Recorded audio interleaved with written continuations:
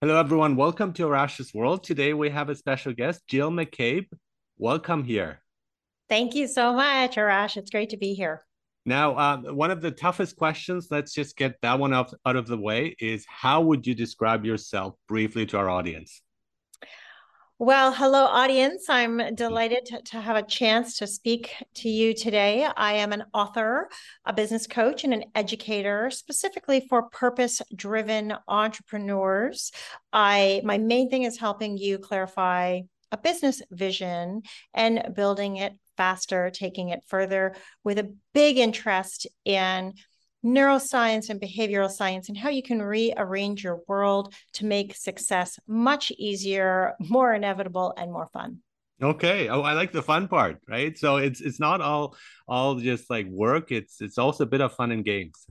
Oh no, a big thing about my community is that we've sort of been there, done that on the work too much for whether it's for ourselves or for someone else. And a big driver of everybody that I work with is about how to be so intentional with what you're doing that you can't imagine having more fun with your life. I have, yeah, like I've said, I've done the hard work thing, I've done the work too much thing, I've done the misaligned priorities thing. And that's why I like working with purpose driven entrepreneurs, because even when you are working on what you're doing, it is fun because you see real usefulness for people or for society, for you or for your family. And it creates this incredible sense of being, and that's fun. Yeah, yeah, but a lot of it also depends on like finding the right thing for you, and we're gonna talk about that too. But your book is it's Go Time, your latest book. It's Go Yeah. Time, build the business and life you really want, and I think that fits in perfectly here. So, finding the business and the life you want, everything kind of a holistic view of it, and it starts with ourselves. It does. And I'm gonna, I've had a chance to work with a lot of people since writing the book. So in the book, I take people through, first of all, why you are where you are now. Really, how did you get here? All of the things that are amazing about your life, how Mhm. did they happen? All of the things about your life that you're questioning, why did they happen? Because it's not until we understand how we got to where we are that we're going to be more empowered to make new choices about where we're going. So that's job number one, I think. But with the book, I'm also really intentional about building a business that fits your life. My first business was a multi-million dollar business that took a lot of hours, time, a big team. It was very exhausting to run. And that wasn't something that I wanted for my future. And most of my clients want to make a difference in the world, but not to the point, or our group members and things like that, but not to the point where they're exhausted or drained. And it's funny because a lot of people, that business in life you really want, I hear people sort of describing these million-dollar businesses and getting interviewed on Oprah, and then contrasting that. And that's activities that people could do in chapter 5 of my book. But then when I ask them, well, what do you want your life to be like? It's like, well, I want to wake up and meditate. I want to eat something really clean for breakfast. I want to work for a little while. I want to have lunch with a friend. I want to, exercise and do yoga. And I contrast, I say, the business you're describing, this million-dollar business, be careful because bigger isn't always better. And Mhm. what a lot of people don't understand is that you can actually have a very similar lifestyle if your business is doing between 250 and 400. In fact, you could have a much better lifestyle than if your business is 1, 2, 3 million.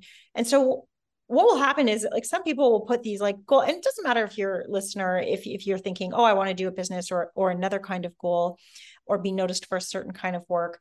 If you make the goal much bigger than it really needs to be for no good reason, your body, your brain won't let you work on that goal. So oftentimes, we'll create these really nice lifestyle businesses, and people are like, oh, just in a handful of hours a week, I can make a difference.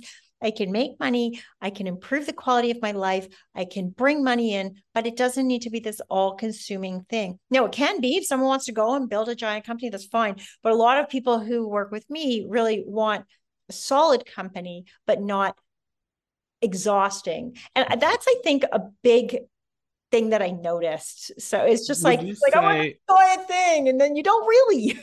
would you say that it's better to start small, maybe taking step by step? Is that what you're saying? Or should we already dream big and try to go for the big thing? What would you I'm say? saying we should match it to the life we want to live. And that's Okay. why I really bring that in. In chapter 5, I describe an activity where you just, you create something called a pathfinder vision. A vision in a business is really important. But if someone was just starting out, a pathfinder vision is better, because until you've started a little bit, you don't really know how you're going to take your business. Mm-hmm. You need to spend the first couple of years trialing things. And that's what I teach in my book. It's Go Time. There's an order of operations that make that go much more efficiently with less work. What I'm saying is to match, not necessarily have big goals, not necessarily have, I call it Goldilocksing. Mm-hmm. It's not Goldilocks. having giant goals. It's not having tiny goals. It's having goals. If you want to lie around on a beach all day long and you don't want to work, well, then don't create a business that's going to require 30, 40, 50 employees. Although you may get to that beach at some point, it's 1% of entrepreneurs who are going to get there. Instead, you might be amazed at what you can create. I asked a CEO of fairly large Fortune 500 companies, and we were chatting, we were having dinner, and they said, what do you think is the hardest amount of money for an entrepreneur? He's like, I pay the entrepreneurs between 1 and 10 million. Those are tough years. And it's funny because you might say to someone who's just a few hundred, you might say to someone who's like around 100 or a few 100,000, and they're so struggling for that, but they don't realize how much they're going to have to work to get beyond that. So I'm just saying match. Mm-hmm. And if you're just like, that's what I want to do and that's fun, then do that, but do it because it's fun. Mm-hmm. Yes. Yes, You that's know, hugely important. Should we have a feedback loop of seeing like, okay, like you try out something, and I think one of the things too, and you're talking about here something that mistakes that you've made, and I think people are too afraid of making those mistakes, so they try to avoid it, but they don't see the potential that those mistakes could lead towards growth and towards really understanding what you really want. And so they don't jump in because they're afraid of make that it would be a mistake. So, and the kind of question that I'm getting at is like, how do we really find out what we really want? Because often we think we want something, but that's not what we want. correct. Mhm. Oh boy, that's a huge question. What a smart question. So much in what you just said. Let me capture this. So for me, my head's going in two directions, because that is the truth. I Yeah. mean, I'm the expert on helping people find what they really want. Mhm. And I've helped countless people do this, for directly worked with dozens, if not hundreds of people on this. And, I've had over 20,000 students on this topic who have Mhm. organically found me online. And I'd say not truly knowing what we want. Here's what I'd say. It's actually a process. I can almost guarantee that any goal, like not almost guarantee, no, I know science shows us that any goal that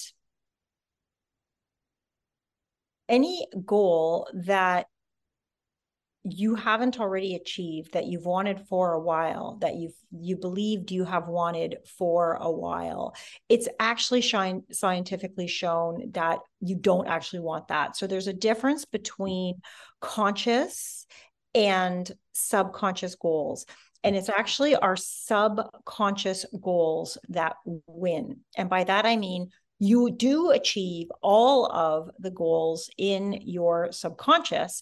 You don't achieve all of the goals in your conscious mind, because your subconscious mind acts before your conscious mind. Mhm. And so that's where you get these inconsistencies in your behavior, where you state one thing and do another, or where you desire one thing and you're like, Or why? we self-sabotage. I mean, we do that too. And there's like a part of you says that you want to do it, but then the subconscious doesn't want to do it, and then it doesn't work out. Absolutely. And that's a very innocent situation. So the self-sabotage sounds like, to some degree, perhaps we're hurting ourselves. And I think it's important to understand that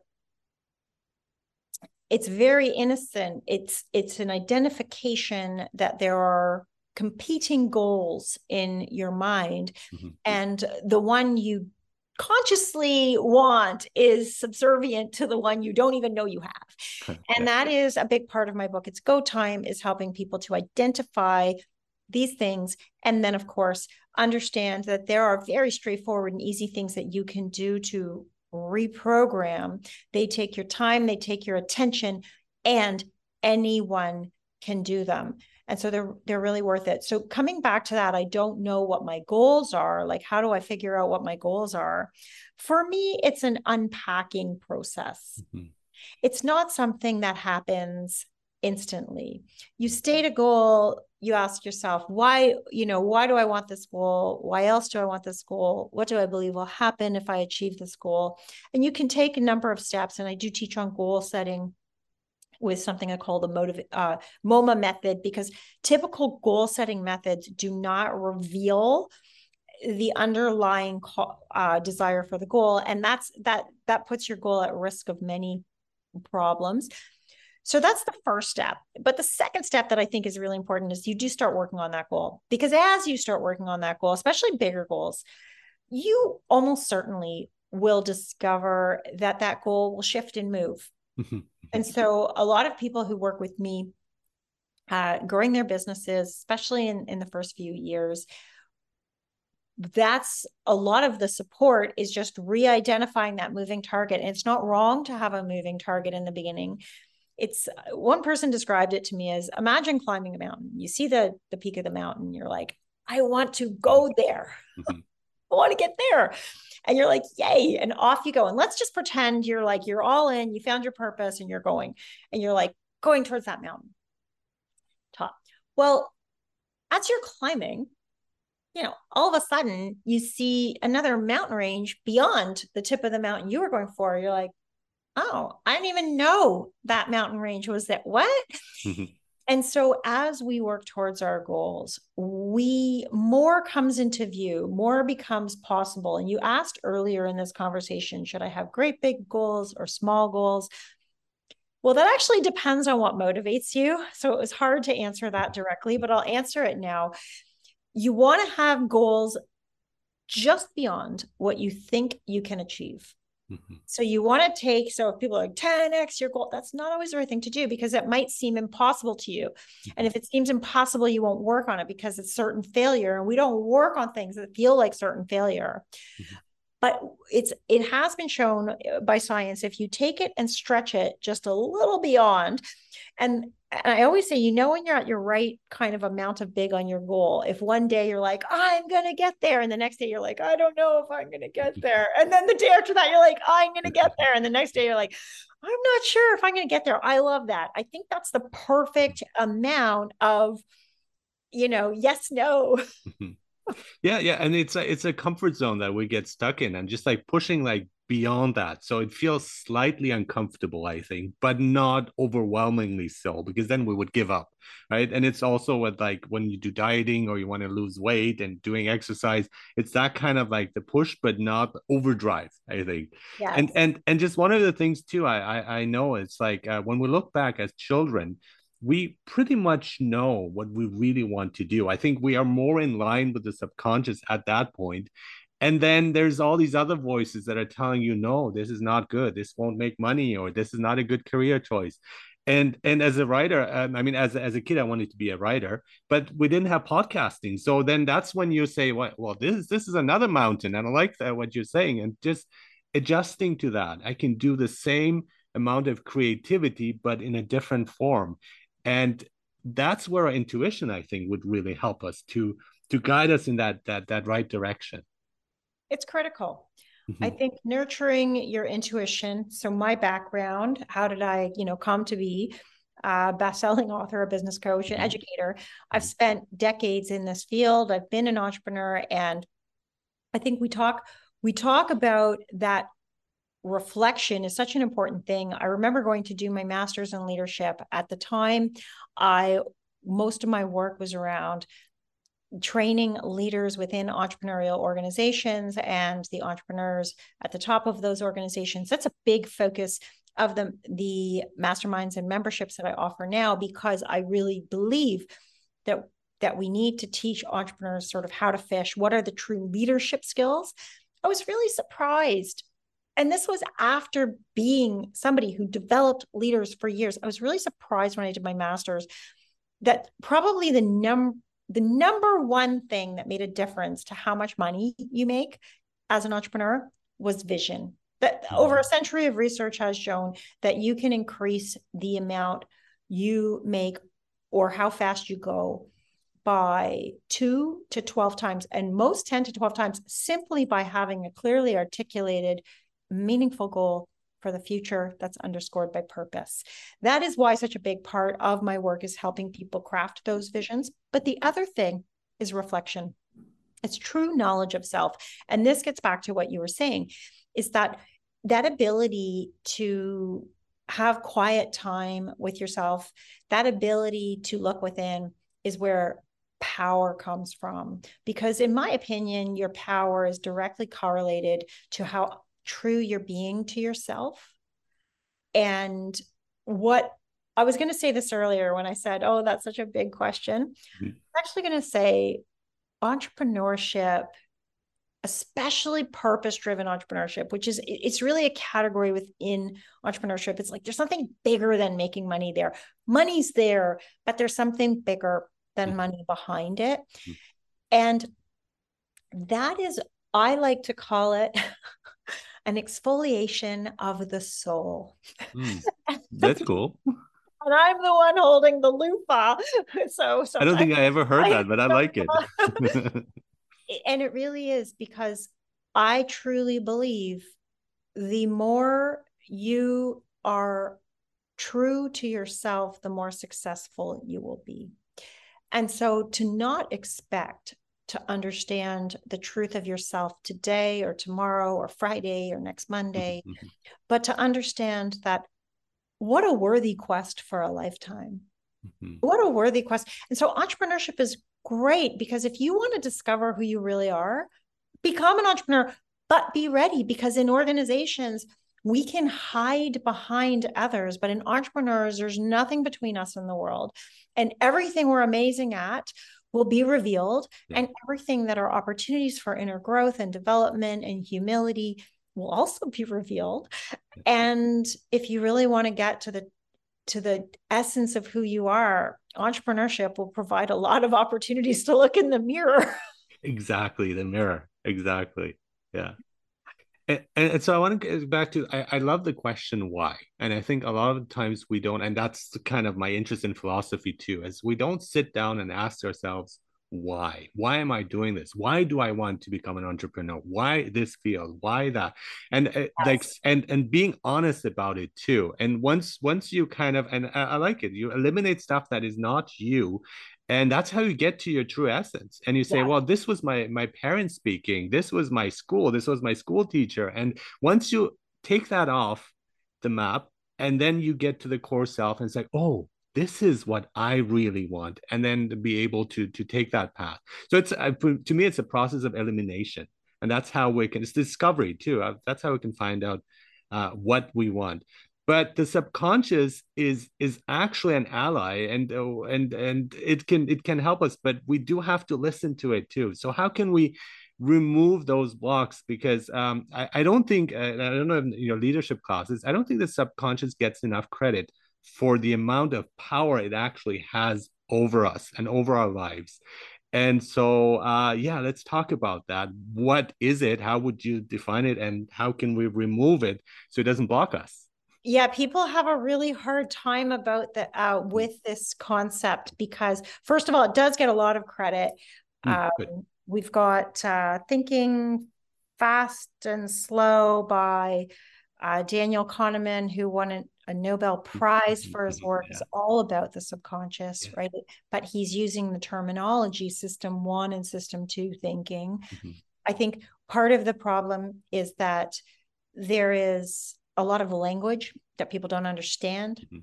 Language like mindset is often misunderstood, because when you hear the word, it sounds very much like something you could change if you wanted to. Like a thermostat, I'm gonna crank it up. Yeah, like I get to make a choice and I'm going to have a different mindset, but that's not actually how it works. No. Mindset is the definition, and how it's used clinically, and all the benefits that come from it are really about what your subconscious goals are. And another term for that is a team of neuroscientists that I reveal their research in my book, It's Go Time, use the term hot goals. It's the same thing. They are subconscious, unconscious, not available to our conscious brain. We also hear the term beliefs. We also hear the term biases. Guys, we can roll this all up into the same concept. The milliseconds to up to 10 seconds prior to conscious awareness, most of our what we see, say, and do are happening. So this is critical. And you brought up something I really appreciate you bringing up, that we can have a really good relationship with this part of ourselves. What certainly helped me as I was, I'm a pessimist. I'm someone who thought very poorly of myself for a very long time. And the older you get, if you have self-doubt or, you don't love yourself, actually, the more it becomes revealed in your life. So these things are not that noticeable in our 20s and 30s and in our 40s and 50s, because we get more of everything. And the reason why, and the work, Carol Dweck's original work on mindset sort of helps us understand, there's something called Hebb's Law, wire together, fire together, which means that every time we do something or think something, there's a neurological synapses in our brain that sort of wire us to behave that way. And we don't really realize that on the subconscious, this we only can handle around 7 ideas in our conscious. So believe me, most of the systems of your body are just figuring it out. You don't have to remember to breathe. You don't have to remember to do a lot of things. And that's because there's a part of your body who's going to take control of that. And I personally believe that if we work harmoniously with that part of our body, then we get further ahead. And here's the rub. I talk about this in my book. There's 2 languages. The language of the concept, of the conscious mind, are concepts and ideas, abstracts, success, love, abstract. Yeah. Right? Whereas happiness, Yeah. the language of our subconscious mind, this is the part of our brain that's moving my arms up and down right now, if you're watching the video, or it's the part of my brain that's interacting with the world and running my body. It's actually tactile. So it learns from the senses. It learns from sights and feelings and emotions, which is why people are trying to get you to do vision boards that are very emotionally moving, because this is you need to translate your goals into a language that it can understand. And if your goals are in conflict, you actually have to convince it. You have to go one step further. You have to be like a defense attorney, and you have to convince your subconscious to shift from an old goal. And for example, I deal a lot with, I don't want to be seen. Right. So a big one that I deal with is, I don't want to be in front or take space away from other people, or who am I, My question would be why? Why don't you want to be seen? And it's like it's like really like getting to the root of the issue. It's like, why do you feel this way? And that's a fascinating discovery. But I think a lot of us just stop there. It's like, oh, that's the way I am. That's because that's the way it is. And I think really like diving into it and getting to some uncomfortable moments and feelings and beliefs and values and so on that are there, that are coming bubbling up. So I think like in terms of like subconscious is like psychologically like our body. When we're in pain, our body's alerting us, and when we feel anxious or when we lack confidence and when we're negative, there's something the subconscious is trying to communicate, but we keep ignoring it, and that is not helping. So when you're in pain, you would not keep going. Usually you would stop and say, well, let's deal with this. But we don't do the same with our mind and mental health and so on, I feel. 100%. And I was actually talking to a doctor on my podcast just weeks ago about this, because if we don't listen to the emotional needs of ourselves for long enough, then that will come out as a physical ailment, because it's socially acceptable to get sick and get attention, Mhm. or it's socially acceptable to have certain things happen and get attention. And I agree with you that I think what makes, this is me guessing. So I think what makes it uncomfortable to talk about this part of the mind is, first of all, if in the field of science, neuroscience is still relatively new, Mhm. and functional imaging like fMRIs and stuff like that, or MRIs, it's just new to be able to Mhm. watch how our brain is working and firing. And I just think it's really hard, because you hear some people call it the unconscious and some people call it the subconscious. And at what point does this stop being science and start sounding like voodoo, And so I think, but we have seen phenomenal, highly credible scientists showing that there's regions of our brain that are acting that we're not aware of. And I Mhm. Mhm. we can call that safely the subconscious. I also want to touch on something you said, which was, those moments in discomfort of why. I've helped countless people discover their reason why. And it can be as simple for a woman, it can be as simple as, oh, don't show off. That's not ladylike. Mhm. And having that message repeated over time, and realizing, well, how can we assert ourselves and put our good into the world without going, where is the boundary of contributing our good and being too pushy? Where does that lie?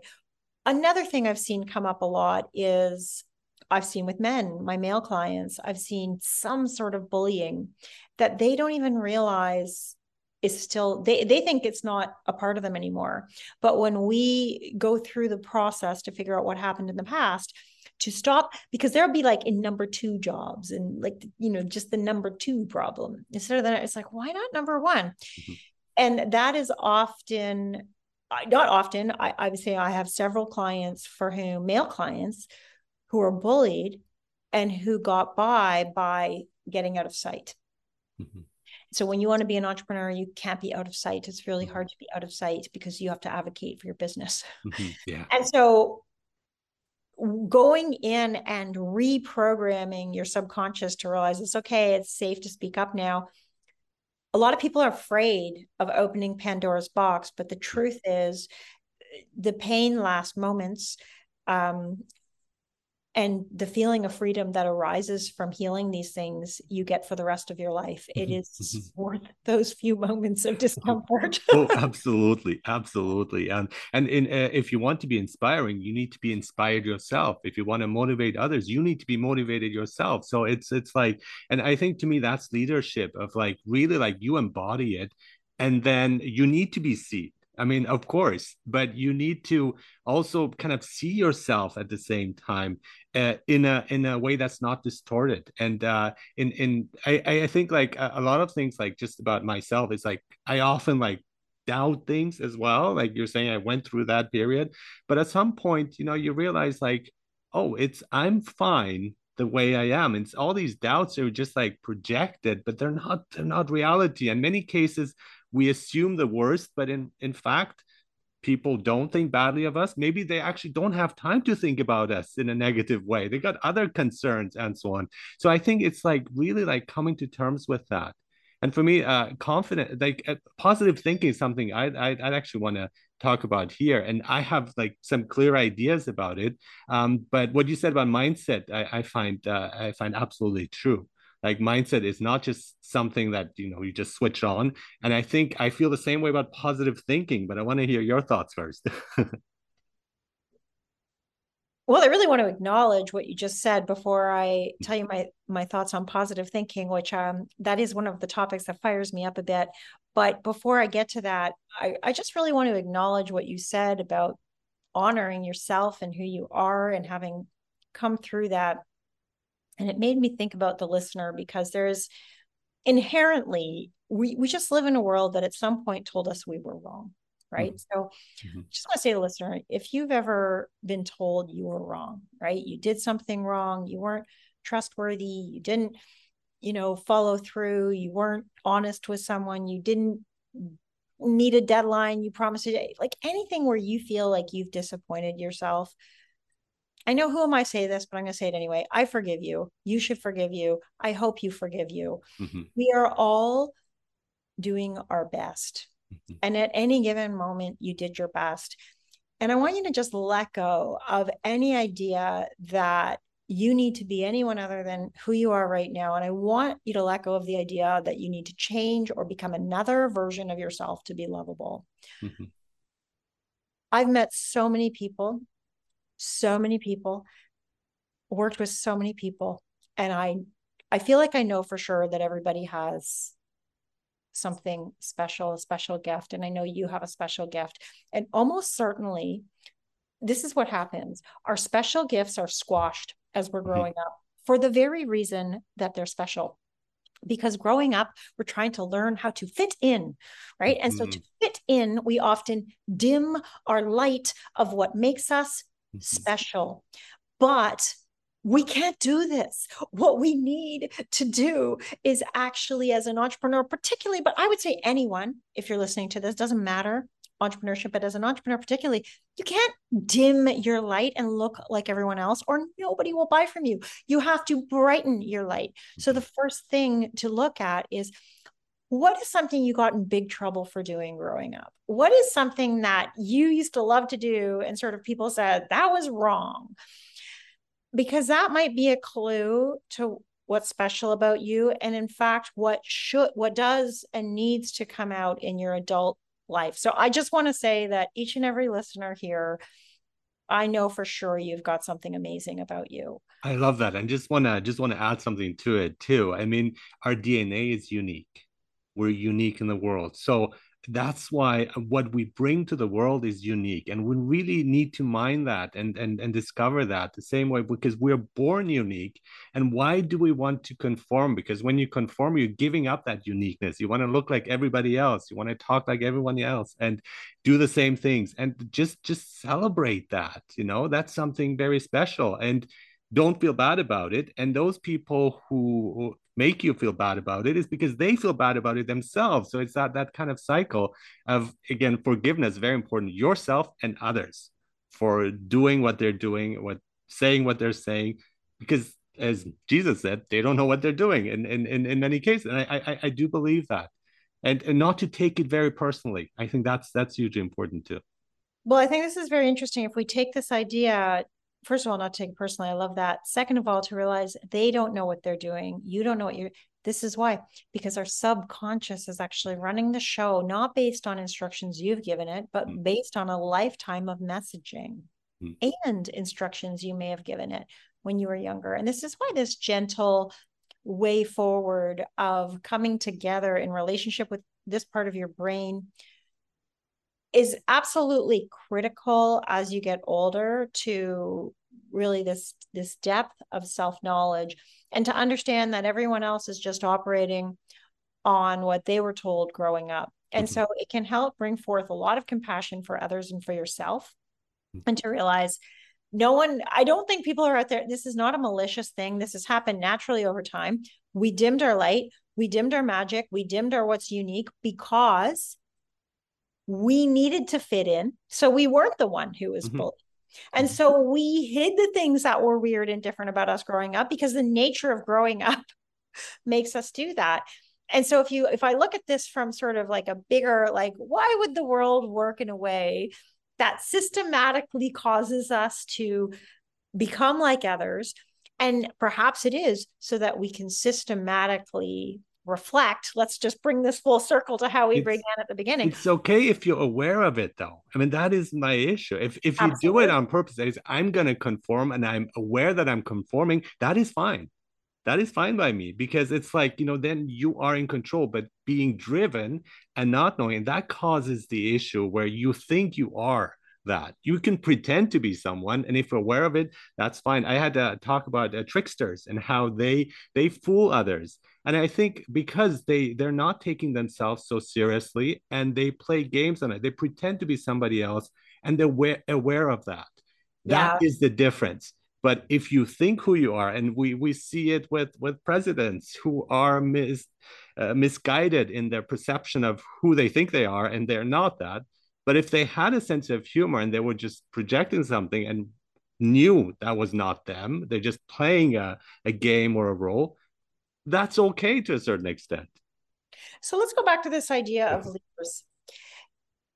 With during my master's in leadership, talking about this whole reflection period, we've definitely seen, and it is demonstrated, that leaders and people who take time every single day to reflect and even stop thinking or meditate, that this is a practice of winners. Why? Because when we get too much in our egoic mind, we lose sight of things.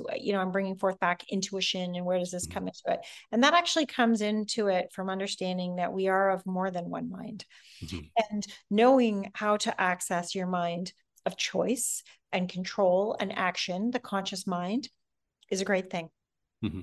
And that's the mind where you get to be definitive and decisive and make decisions and lay things down and pay attention to this talk right now that we're having, this conversation, this dialogue.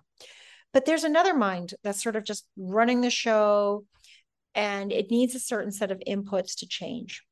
I think there's a third mind. And I talk about the two minds in my book, right? I talk about the conscious and the subconscious. But I also think we know that information like emotions are going from the gut, right, up to the brain, from the heart up to the brain. So there is also this need to just breathe and be in order to be smarter, which was challenging for me because I was, very heady person growing up. Everything was like here. And then when I realized I had to start honoring my physical vessel to be the person who really had me convinced, it was they're like, Jill, you should do it so you'll be healthier when you get older. I'm like, and they're like, Jill, you should do it. I'm like, who cares about that? I'm all about like the brain and the mind and whatever. And then someone said, your information's coming through your gut to your brain. So if that's not clean, you're not clean. I'm like, you mean I could get smarter? And so for me, it was a doctor I talked to, and he was on my podcast, and he said like there are three brains. And I thought, oh, really? Right. So there's the brain that we associate with the brain, your heart, and your gut. And so that makes us so much smarter. And why not access all those three brains? We talked for about me, that's only going to be 4. using 10% or 4. Okay, then even better. The more the better here. Yeah. And this is the more the better, which makes me think, I bet you there's more. But I don't even want to go, but I'll just say, like, once we start realizing that there's all of these sources of information, and this comes back to intuition. And so we really need to get out of our head. We really need to settle that speaking. You did ask, I know before we wrap up, I did want to come back to your concept of positive thinking, because it annoys me sometimes. And what's funny, I'm going to hold up my mug in case, I do have this mug, and it's like optimist. Yeah. And this was a hard-won title that I wear now. And the reason you earned it, though. I earned it. Yes. I earned it. I came from very academic, very critically minded family who criticize, who you'd say, like, there's a parade on Friday, and they'd be like, who is your source? How do you know? And it was Double check. I remember showing some of my favorite work. I'm so proud of it professionally. I really solved a problem for entrepreneurs, and it was like something no one else had solved. And I showed it to my brother, who, instead of just saying, wow, how cool, he graded it. I was like, who does that? Grades like show and tell. So it was I'm an instructor, but I don't grade stuff. That's like, when I have to. And it was really neat. It was like this model to figure things out. It was just really interesting. I was like, well, you couldn't create it, but you could grade it. I don't even understand that. And so, but it's not it's not him doing it. It's our nature growing up. And so I was very self-critical, constantly seeing what I did wrong versus what I did right. But here's the problem that I have with positive talk, is that it can be a little Pollyanna. So if we're just going, Ross says, you can do it, you can do it. Old me, and what my podcast is called Thinking Vitamins, because I had to use vitamins on how to think, like literally control how I thought in order to change my negative self-talk. And that positive thing, what I remember for the longest time, just as soon as I would say, you can do it, there was like a yeah, right whispering somewhere. No, you can't. You're nobody. You're no good. You're dumb. You're not important. You're just, you're not from an influential family. You don't have the right, background. You don't have this, all the things wrong with me. I would just list. And that was shifted into positive thinking with a couple of key things. One, I think when we say stuff like, you can do it, and positive talk, I think we just want to back it up like, okay, how can you do it? When you ask a question, you force your subconscious to engage. It actually creates a link between your conscious and your subconscious, particularly if you ask what's called an open-ended question, which means you cannot answer it with the word yes or no. So that's going to start with a word like how or what could, or how and what questions are typically really good for that. So how can I achieve this is something that can, how else could I achieve it? Or how could it get better? When you're like, oh no, things are good, they're going to fall apart. Instead say, how could it get better? So we can use language intentionally to improve our habitual thought. I think that's a really important concept for developing positive thinking. The other thing that sort of helped me earn my title of optimist is I learned at one point that optimists were more, they lived longer, they were happier, they were healthier. They had all these things that I knew I wasn't going to have. And I thought, oh my gosh, I'm so negative about myself. How I want all that. So I start reading these books, by doctors and things like that on optimism, and discover, wait a second, optimism isn't Pollyanna. People who are optimists are not wearing rose-colored glasses and going, everything is great, like a lot of self-help movement would have you think. No, instead, I like to describe it this way. And my dog agrees. I like to describe it as there's a half, we often think of it as the glass half empty. Yeah. I like to think of an optimist this way. They look at an 8-ounce glass. They see 4 ounces of water in it. They say neither it's empty nor full. What they say is there's 4 ounces of water in an 8-ounce glass. How am I going to get 4 more ounces? That is, in fact, clinical optimism that leads to all of those wonderful life benefits, which for someone who used to be a pessimist like me is very attainable, because I don't have to be delusional or lie to myself. I can simply be realistic and say, yes, that is an 8-ounce glass. I have 4 ounces. I could look at my bank account and want a certain amount. How will I do it? It doesn't matter. The concept is it's practical. It's realistic and it's smart. And so that's. Yeah, no, I really like optimism. I'm a huge fan of optimism, because I think that's the only way we can be. I think that's it, because it's like positive thinking is, I think we're fooling ourselves in many cases, where we just think, now I'm thinking positive, everything will be fine. But that takes out negativity, which is actually a great source of learning. And then where do you draw the line? And we see that with good and bad. And it's not that easy to decide something bad that happens to you is actually good for you. Suffering that you go through, I think midlife crisis is probably one of the best experiences, because of what you can take out of it, and not getting like bogged down or stuck in it. And so it's an opportunity. And I think the optimist, like once you clear like your browser, like just clear your cache, I think, and there's like nothing else, and you just like you yourself, neither negative nor positive, you just this moment, then you can evaluate things and you can see the benefit. And I would say glass is half full. Perfect. I'm gonna drink it. I got this glass and it's full. It's half full. That's wonderful, right? Instead of either thinking that it's half empty or saying, how much can I have more? I have this right now. I'm gonna try, of course, be driven and be motivated to have more, but I want to really appreciate the fact I that it's love that. half full. Yeah. And that's really because appreciating what we have, I think, is a great place to start. So it would be like, wow, look at me. I have like a half glass of water. I would Exactly. full glass. How could I get even more? So that is a Yeah. beautiful insight.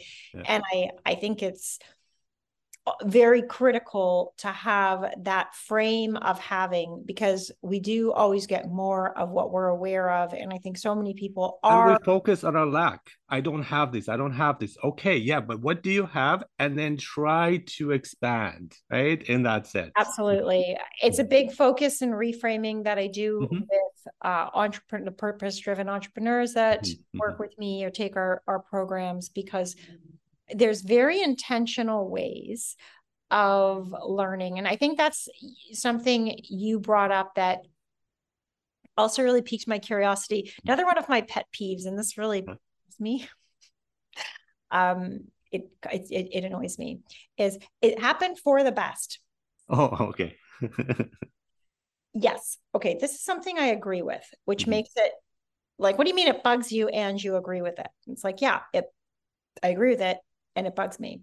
Mm-hmm. And I agree with it because it can be true. Because as you said, the midlife crisis can be the best thing that happens for you. And that can be true. And in my experience, is it's only if you learn the lesson. Mm-hmm. So that there is, I believe that life is a learning experience. Yeah. And I believe that when we're done learning, we're done life. I think that that's really, those two things can't be separated. And what I believe is that people don't know how to learn those lessons. And so I see them kind of saying, kind of shrugging things off with false positivity. That's it. Yeah. Saying, yeah, well, it happened for a reason, and kind of like not taking a lot of ownership or domain over that. Or it was destined to happen, and that's another way of like, just like, yeah, not taking ownership, not accepting Passivity. responsibility. Yeah. Yeah, absolutely. I'm writing, my whole next book is on this topic. Oh, cool. Yeah, so I'm putting together a research group on this. I'm doing this and collecting some data because I know that people really don't know how to learn their life lessons, and I don't feel there is I feel like that's needed in the conversation right now, because what I've witnessed is, if you can truly rise to the occasion and learn the lesson of a life experience, and to me that often goes back to forgiveness, it often goes back to healing something. For those of you listening who are comfortable with the idea of healing something from your past in this life, great. Some people are comfortable with the idea that they might have brought karma from, we have the idea of like the sins will visit the children, or 7 generations. And so it might be something that ancestors have done, or if you believe in your own past lives, whatever that is, there is an element of forgiveness. We know that we can't get annoyed or irked at situations or frustrated with things that aren't incomplete, that are complete within us when they're incomplete. So the very act of something bad happening, I used to cry and go, why me? Why me? Oh, yeah. Yeah. I work so hard. I try so I'm hard. such a good person. I'm such a good person and I do all these good things for other people. Why me? Yeah. So much pain I've had. And then when I realized, thank you. And now my period of mourning after something bad happens is so, and I'm not talking about a close loved one passing. I'm not talking about something that's, I'm talking about, my business, something happens, something that truly is not, I'm not talking about like other types of things. I'm talking about those upsets, those arguments, those business disappointments, those projects, those kinds of things, and saying, what did I need to learn? So I will literally write it on my list. When something bad has happened to me, I will write on my list, what do I need to learn? How do I need to grow? What do I need to forgive in myself and others? And I can shift right away to a learning, growing, healing. And I know for certain. Okay, so I'm going to say something. Sure. Okay. Yeah. Something I normally only say to people who are in my membership or mastermind, but I'm going to say it. Okay. When you put a goal on your agenda, that goal is beyond what you're doing now. You asked me earlier, this might be a nice way to wrap up looking at time. You asked me earlier, how big a goal? Well, let me put it this way. How big a lesson do you want? So you put this goal up there and it's substantively different than anything you have achieved or created to date. And it causes you to, really level up to that next thing. I will literally put, the goals on the mirror, whatever. I'll put my goals on the mirror. And then just for a split second, I'll like kind of go, oh God, I hope the lesson that I need to grow through, not go through, grow through is going to be gentle. And so I'll put something on my goal and then I'll say, please allow me to learn what I need to learn and do what I need to do in the most gentle and graceful way possible. I will be open to my messages. Please don't, I've had a car accident. I've been sort of knocked down big time. So I've been a bit of a punching bag because I've been dense, so I try to be open so that I can. That's a great point. I think openness, curiosity, and a reaction of like something happens, whether good or bad, just saying interesting. That's interesting. Instead of why me, kind of replacing that. And again, the reframing, it's like, oh, that's interesting. Now, what do I do about it? Or how can I handle this? And I think that is really important because it is interesting. Life is interesting. And there are these surprises that come out of nowhere, good or bad, that are showing us something. And I think that's hugely important. One thing I do want to mention too is you have a Boom You, which was created in 2018. Yes. I always applaud people. That's an online coaching and training business. And I always applaud people who do that before the pandemic because they're the true visionaries. After the pandemic, it's like, yeah, of course, like everybody does that. But doing that before is quite amazing. Let's talk a little bit about that too. Thank you. Yes, it was before the pandemic. It was something that I was discovering a need for in my own life, getting out of organizations, getting out of the grind, getting out of, rush hour traffic. And I really wanted to get people working online. I used Zoom before anyone even knew what it was, which good for you. I pinned. Well, yes and no. I actually opposed it. I should have bought stock. Exactly. Yeah, but okay, nobody's perfect. But I love that because I was actually writing against it. I was like, this won't work. Education remotely doesn't work. It's not the same. And I was wrong, and it's like now I'm embracing it. So I'm not really a visionary in that sense. But you are. My clients were rallying against it somewhat. Yeah. But I have been building businesses for 2 decades now. So yeah, you're right. It's not just some sort of business of convenience. Real knowledge in how to build businesses across industries and critically not Me Too businesses, because you mentioned a lot of people are doing this now, but what a lot of people are doing is selling sort of a business in a kit. It's like, follow my, steps and you'll have a business. And they're not teaching the foundational elements that help an entrepreneur truly thrive, which you can think of it like an MBA for entrepreneurship. The other thing is marketing has changed dramatically since the last couple of years, since we've all stayed at home. And in the first year, marketing and marketing messaging needs have changed. And because I've been doing this for 2 decades, the kind of ways that worked for marketing a few decades ago, these rules aren't always working. And so I know that I went down the wrong road a few times because of this very problem. And what's happened is the first year where we were all in lockdown, certain things worked really well in marketing. And the people who figured that out did very well. The second year, that actually changed. And so what worked the first year didn't work in the second year. And so when we're learning these kits and systems, we have to also know enough to know whether or not they're still current. Mm-hmm. And one of the things about having foundational training as an entrepreneur, the things that never change in your business is things like, how you perform or how you lead or how you make decisions or how you develop strategy or how you get enough information or how do you get the right voices in the room or how do you know or move forward with confidence or how do you choose the right program. All of these types of things are foundational and can support you. And when you have that, you ask the right questions so that you don't get taken down the garden path somewhere. So I do it differently because I really do believe in foundationally developing people to be leaders, because that's something that does require development, and we can't follow our coaches into success. We have to lead ourselves into success. And so that's a foundational difference.